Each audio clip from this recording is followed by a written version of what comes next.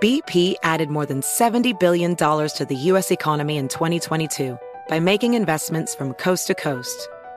Investments like building charging hubs for fleets of electric buses in California and starting up new infrastructure in the Gulf of Mexico.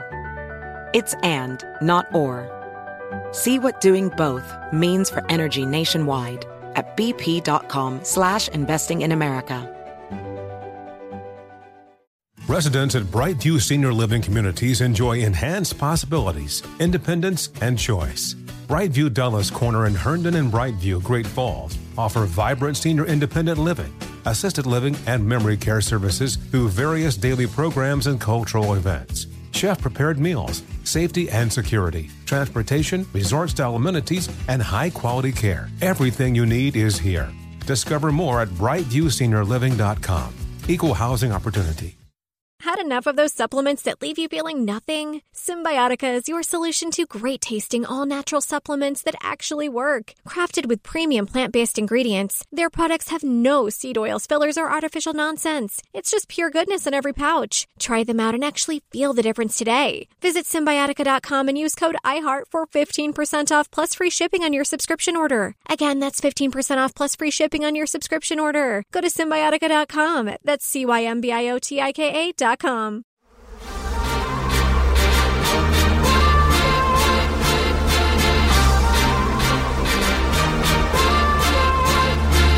Welcome to the Hornets Hivecast, the official podcast of your Charlotte Hornets. Here's your host, Sam Farber. Welcome to another edition of the Hornets Hivecast, your daily podcast with all the notes, quotes, and daily buzz around your favorite NBA team, the Charlotte Hornets. I'm Sam Farber, and it is a pleasure and a privilege to have you with us once again.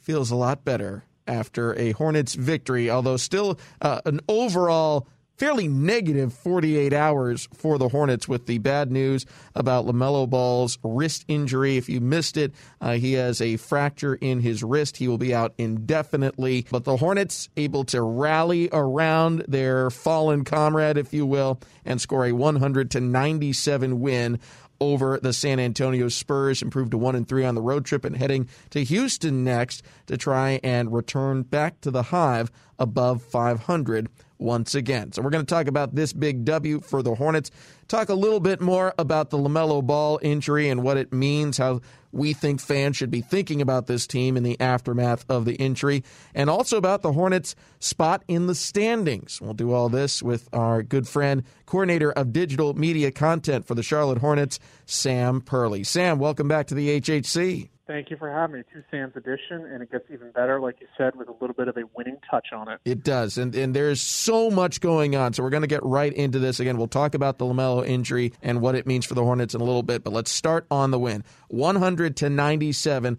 Clutch time is a dominant theme for this team, but as we learned in the first three games, in order to win in clutch time, you have to get to clutch time, and the team would not have gotten there without the efforts of Gordon Hayward on this evening. Puts it up from 10 feet out. No, left it short, rebounded by P.J. Washington. Rozier, lob for Hayward, and he'll throw it down. Hayward, 27 points, 7 rebounds, 6 assists. He did most of his damage early in the game, did come through with some clutch free throws late, but I'll say it again, Sam, it's great to be a clutch team, but you can't be clutch unless you're in a clutch situation, and the Hornets' last three games have been unable to get there.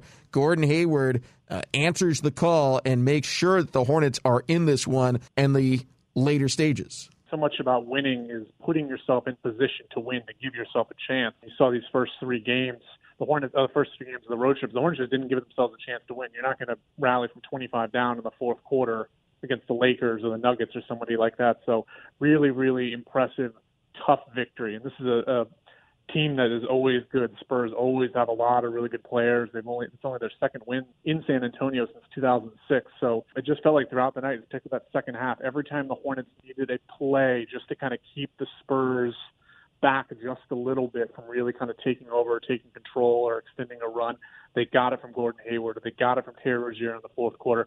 Even Malik Monk, Cody Martin, I feel like everybody kind of hit one or two of those shots or plays to kind of continue to keep that momentum to get to clutch time and then ultimately pull out the win.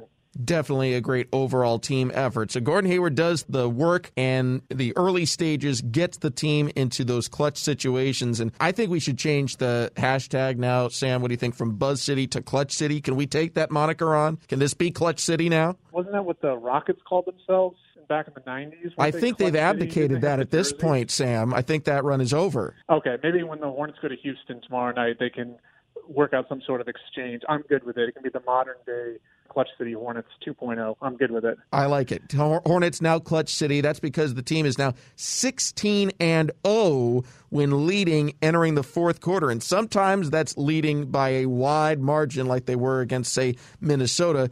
But oftentimes it's a situation like the one they found themselves in last night. Up 5, Spurs come right out of the gates and take the lead. So it was nip and tuck all the way to the finish line. James Borrego after the game talking about his team's ability to win again and again. Now a perfect 16-0, the only undefeated team in the association, I might add, when leading entering the fourth quarter. I like the number. I like the stat. I think it just shows when we're in games, this team finds a way. They just gut them out and they figure it out along the way. And this group really believes when we get into fourth quarter situations and the game's on the line and we put ourselves in position to win a game, this group believes we're going to win every game. And you've got to have that belief. And I think when we enter fourth quarters right there, with the lead or in a good position, this group is confident to close out. And that's not easy to do. Closing out in the NBA is probably the toughest thing to do. And for this group to continue to do it over and over again, I couldn't be more proud of them. Sam, I think it's a testament to the clutch ability and gene within the players, but also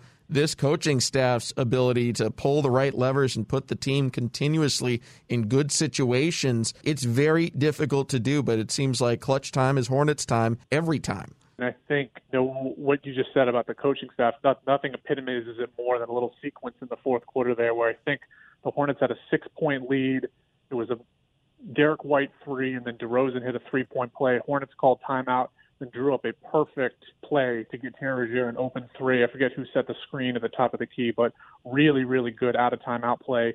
I think put them up 96-93 at the time. I mean, perfect example. Coaching staff putting the players in position to succeed in those clutch time moments, and then the players going out and hitting it. As I'm sure we'll touch on it, man, another huge shot for Terry Rozier. You're almost surprised when those shots aren't going in anymore when the game's on the line those last 1 or 2 minutes. We'll talk more about Terry in a moment. He certainly got things going for the team in the fourth quarter of their 100-97 victory over the Spurs. One other player I want to bring up briefly, and I think he probably was the biggest difference between the first game against the Spurs, which they lost by 12, and this one, which the team won by 3. And that's because the most important ability of all in the NBA oftentimes is availability. And P.J. Washington being available this time when he wasn't the previous time due to health and safety protocols, I thought made all the difference. Modest stat line scoring-wise, 10 points, but he has 13 rebounds, 2 big blocks, and one incredible sequence to close out the first half. Hayward standing on the logo, screen to his left from P.J. He'll take it, drives inside, bounce pass for Washington, goes up, slams it down over Pirtle. Got it over the shot blocker. 10-point lead for the Hornets.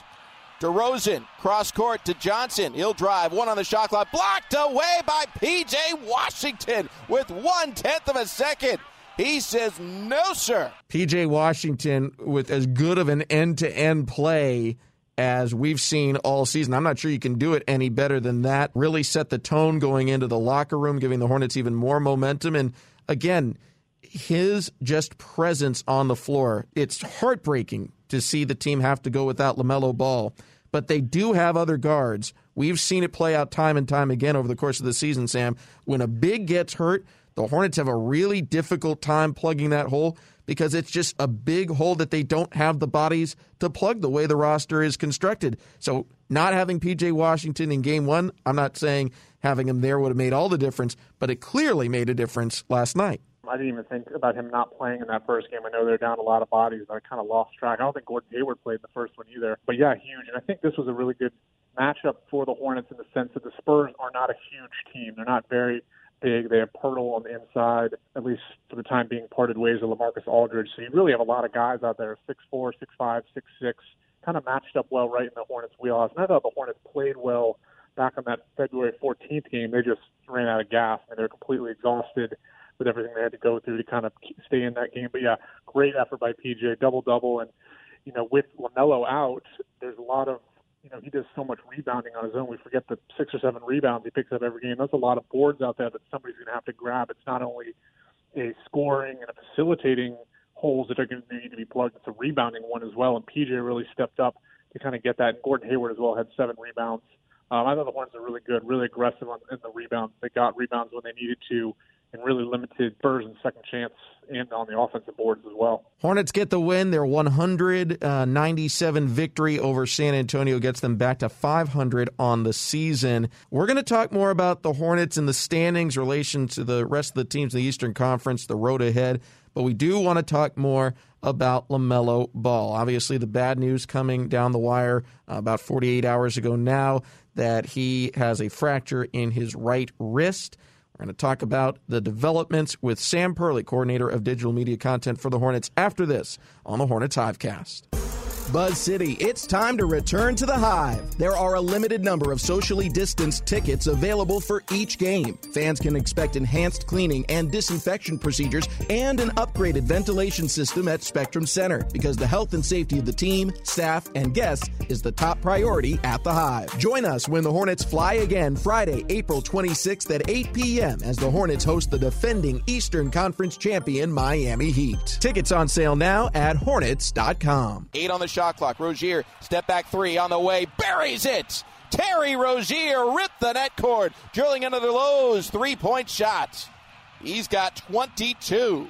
Hornets 96, Spurs 93. Hornets would end up winning 100-97, and Terry Rozier would end up with 24 points.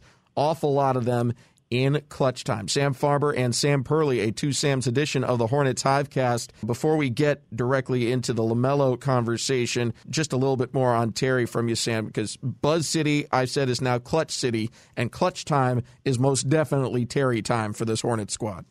I like it. That one works. Terry time. I like the alliteration. That one will obviously work. Feel free to steal it. Feel free to steal it. Yep, I will feel free to steal it. We'll get it trademarked. It'll be up and running by the start of the Houston game. What more can you say about this guy? He's been, time and time again. It's just, you can't really even, it's almost an unquantifiable element. It's just, whatever reason, when these games get really, really close in the final seconds, he finds a way to make the shot or get the play or come up big. I forget what game it was last week, maybe the Detroit game where he had 5 points the whole game and then scored 12 of the team's final 15 and hit 2 kind of daggers at the end to steal it. I mean, you can't really put a value or a price on what he's able to do and what he's able to deliver. You look at his stat line, it's a nice game, 24 points. The 6 assists were really good. I thought he did a good job picking up some facilitating, and he got to the line a lot, but it's hard to look at that and be like, there's so much more to that game. And he's just been incredible this year, a huge asset for the Hornets and a major reason they've been able to, again, keep that 16-0 record of third quarter leads and still winning intact and winning in so many clutch time games they have this year. Most definitely. And I like what you brought out there about the facilitating. I think overall we'll see Devontae Graham really embrace that starting point guard role and have even bigger games as the main facilitator. But when he sits down, someone else is going to have to pick up the slack. And I think it seems, at least based off the first edition of it, that Terry Rozier and Gordon Hayward will have a big part in splitting those playmaking duties. Again, the reason that we need to see who will take on that responsibility is because LaMelo Ball will be out for the foreseeable future with a fracture in his right wrist. Terry Rozier, after the win over the Spurs, talked about the injury. I feel for him, man. I feel for him. It's never easy, dealing with things like this. Hearing that you're gonna be out for the season, and Melo's like my little brother. I know how he works. If it was up to him, he'd play left-handed, and that's just how competitive he is. But, you just got to sit it down. Just got to just keep getting better and just stay poised. I was with him all yesterday, just trying to keep him level-headed, me and Miles.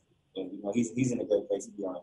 Love the camaraderie that's already been built up between LaMelo Ball and his teammates, and that brotherhood, that togetherness aspect, that teamwork, basically. Sam, we talked on yesterday's podcast, kind of the immediate reaction to the injury. What has been your reaction and your thought process on the loss of LaMelo for the foreseeable future in the last 24 to 48 hours as the news came down? It's been crazy. You saw that Clippers game, you saw the fall, and you think he's gotten up every single time, he's going to be fine, and then kind of see he's laboring a little bit during the game, favoring it, and then the games kind of get out of hand. You pull him, then you see that he's probable to go into the Spurs game, and then unfortunately MRI reveals kind of the bad news. And first, it's really disappointing, and I think the sympathy should be towards him and what he's not able to do and fulfill his biggest passion, playing basketball, getting out there with his teammates and everything. And it's less about the team. The team's going to find a way, but you feel for him. It's a tough blow. You know how much he loves playing. He's brought such a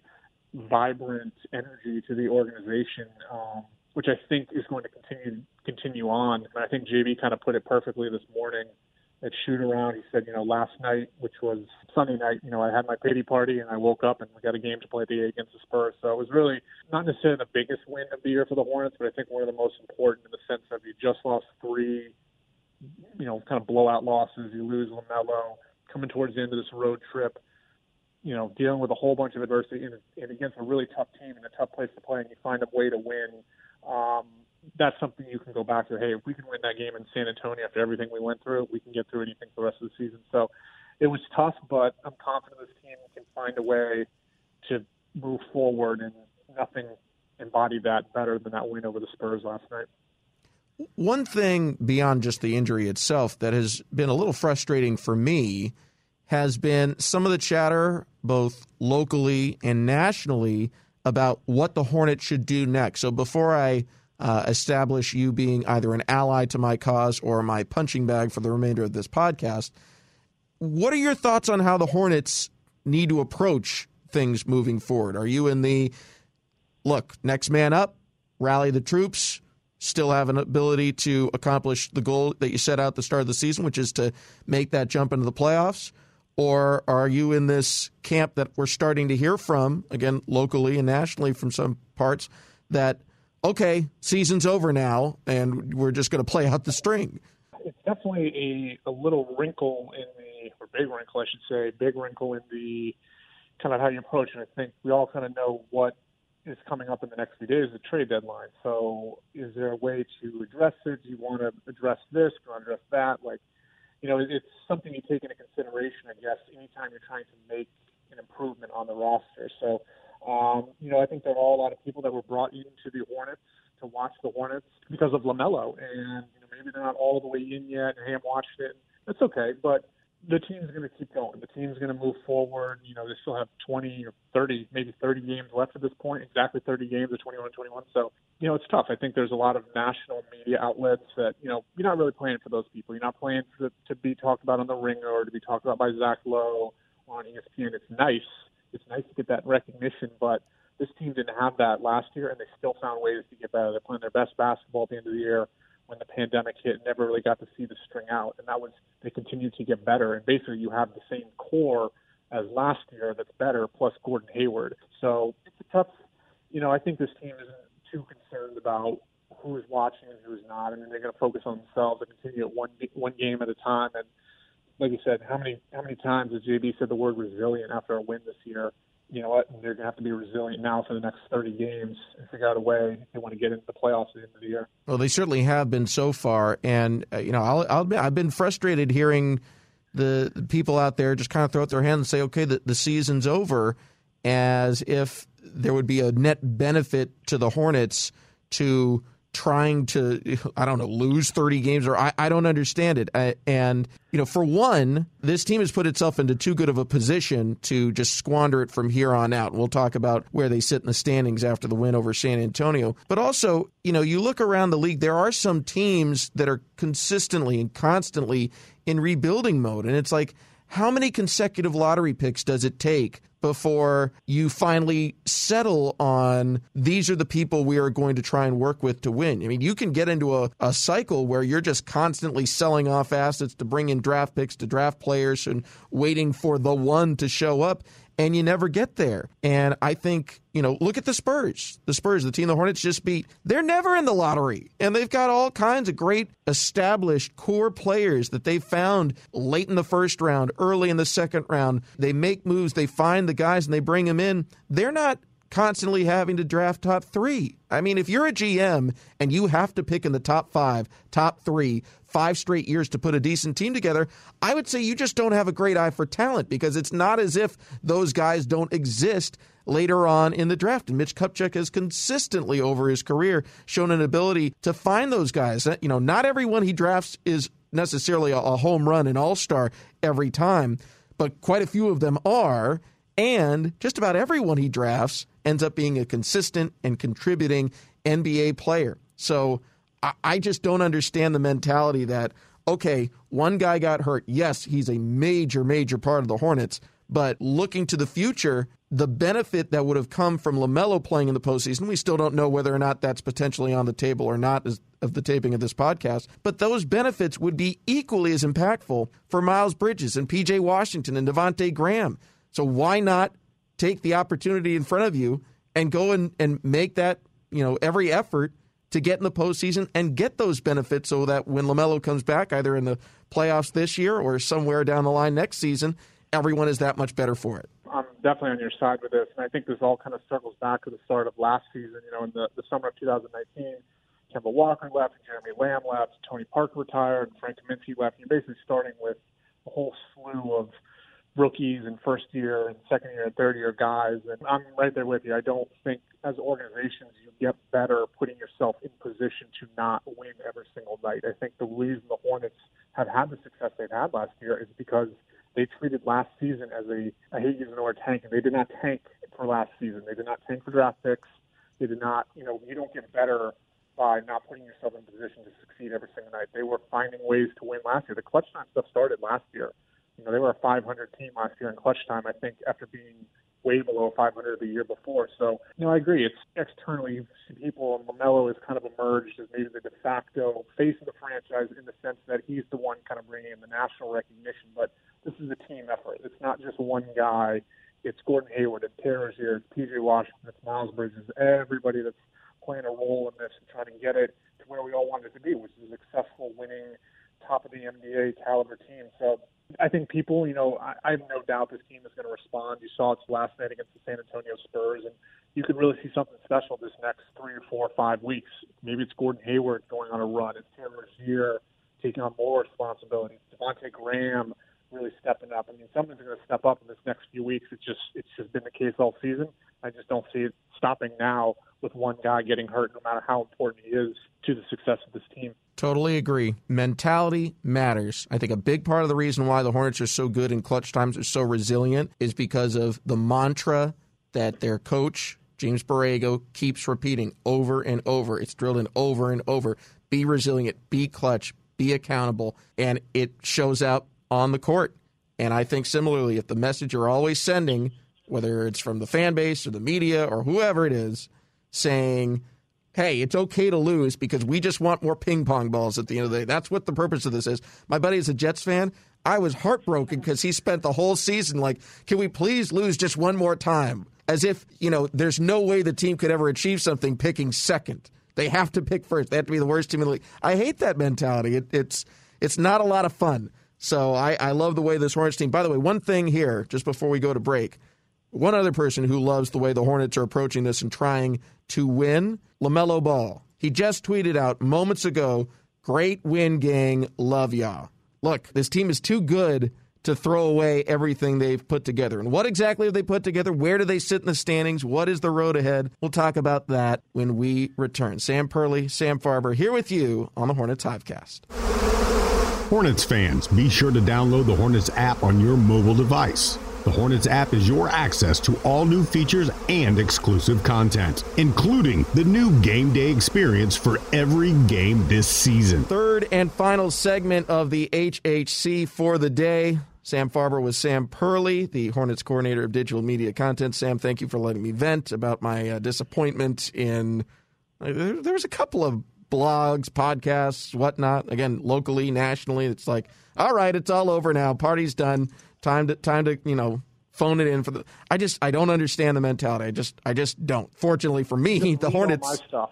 What's that? Sorry. Read all my stuff on the website, and then you'll be all good. There you go. Just stick to Hornets.com. You'll be all good. I read all that too, but I feel like I have to take in a variety of sources. In any case, the Hornets, fortunately for my sanity, have the same kind of mindset. They're going to go after these W's wherever they can find them. Team is 21-21 right now, and as things sit at the end of the night on Monday, the Hornets are solidly in 6th place in the Eastern Conference at 500, 21-21. Half game out of 4th place, half game back of Miami and Atlanta. And, despite the fact that NBA.com's power rankings just before the contest against San Antonio had them as one of the biggest drops in the rankings, falling 5 spots down to 20, this team still seems to be headed for, at the very least, the play-in tournament. The Eastern Conference is kind of finally separated to a solid 3 tiers. There's the top 3 teams, Philadelphia, Brooklyn, Milwaukee. It doesn't look as if anyone's going to really be able to catch them and interrupt that top 3. And then there is a bottom of the Eastern Conference that is separated out as well, with Toronto, Cleveland, Washington, Orlando, and Detroit all playing sub 40% 400 winning percentage basketball. And then from 4 to 10, everyone is separated by 2.5 games. So anyone in that group can get hot for a week and end up in 4th, as we saw with Atlanta. And anyone in that group can get cold for a week and fall into 10th. But it appears, at least for now, as if that grouping has solidified itself. I'm going to defer just a little bit. I think Toronto kind of gets back into the conversation. I know they're not playing very well right now, but they just got too much talent, and I just think they'll find a way. So right now, then you'd be looking at 11 teams for 10 spots. I think everybody just wants a spot. Obviously, you want to be in that top 6 and avoid the play-in game conversation, but there definitely seems to be some separation. I think you nailed it kind of with that first tier, middle tier. Maybe Detroit, Orlando, Washington, Cleveland are kind of, they're going to go on a run. They got to do it soon kind of thing. So, yeah, I'm not a huge look at the playoffs, at this point of the season person. I don't know what it is, but, it's nice to kind of look on it. I know the East is kind of there's a lot of teams kind of hovering around 500, but to look at there at this point of the season, over halfway through, the Hornets are in 6th place. At the start of the day, you're playing the Bucks in the first round. You're like, that'd be pretty cool. And that's what you want to do. These guys, you want to get into the later months of the season. April, May, I guess this year will be considered the later month of the regular season. You want to be playing meaningful games down the stretch. That's fun. Those are fun games to watch. They're fun games to cover. And the players, they're fun games to play. You have like a playoff-like atmosphere when you're jockeying for position towards the end. So it's been a while since the Hornets have had that. I think been kind of in the mix, not last year, but the 3 previous years, and never really had enough, never really made a late charge. And then 2016 was a lot of fun, going down the stretch and winning a bunch of games at home in May or in March, I guess, that year. So just keep plugging away. Obviously it's a big obstacle to deal with LaMelo's injury, but this team, I really believe they're going to find a way if they treat every game like they did against San Antonio last night. I understand the mentality, the mindset to say, all right, it's too early to be scoreboard watching and to be looking at the standings in that measure. But then again, is it? Because there's 30 games left. So 2 months remaining in the season. Team has a 4.5 game lead on the 11th place team with 30 left to go. Pretty good cushion, I would say. The hardest road trip is now in their rearview mirror. We all know that the May schedule is much, much more favorable to the Hornets than what's left in March and early April. At what stage, how many games remaining would you say is the time that it becomes appropriate to watch the playoff standings and looking in that mindset, and also count all those games and experiences as being the quote-unquote playoff experience that we all believe will greatly benefit the young nucleus of this team? Well, you can look at the standings whenever you want. I'm just talking about what I like to do. I think maybe, not necessarily a game, I'd say 15. That's maybe 20 to 15 this year. It's a little bit different. Maybe kind of once the Hornets get through this, I don't know what the game count is, but after maybe they get through this big, long East Coast trip, after they come home for 2 games against Miami and Phoenix, they have another long East Coast, sort of West Coast trip with an Oklahoma City game in there, kind of see where you come back. And then you're in mid-April. Then you're about 5 weeks out. Then you can kind of start looking at it. And then you can start looking at things like head-to-head matchups and winning season series with teams. I think that ends up being the tiebreaker. If you can win a season series with the Hawks, they're already up 2-0. If you can win one with the Bulls, I think they're down 0-1 or something. And, that's the kind of stuff I think starts coming into play. When you start looking at those matchups, okay, now we're going to jump ahead of this team the end of the year. So, yeah, you can look at the standings whenever you want. I don't know. I think I'm superstitious. I think it just comes down to superstitious. If I watch them too long, something's going to happen. And I'm just like, JB says, focus on one game at a time. Fair enough. So Sam says we can really look that closely at the standings after the big, long Eastern Conference trip is over. So that would start April 10th. We're allowed to look at the standings in that way with 21 games left to go. Right now there's 30 games remaining, and just so you know all the facts, team is 4.5 games up on the 11th place team, Toronto. So 4.5 game cushion within the playoff bubble.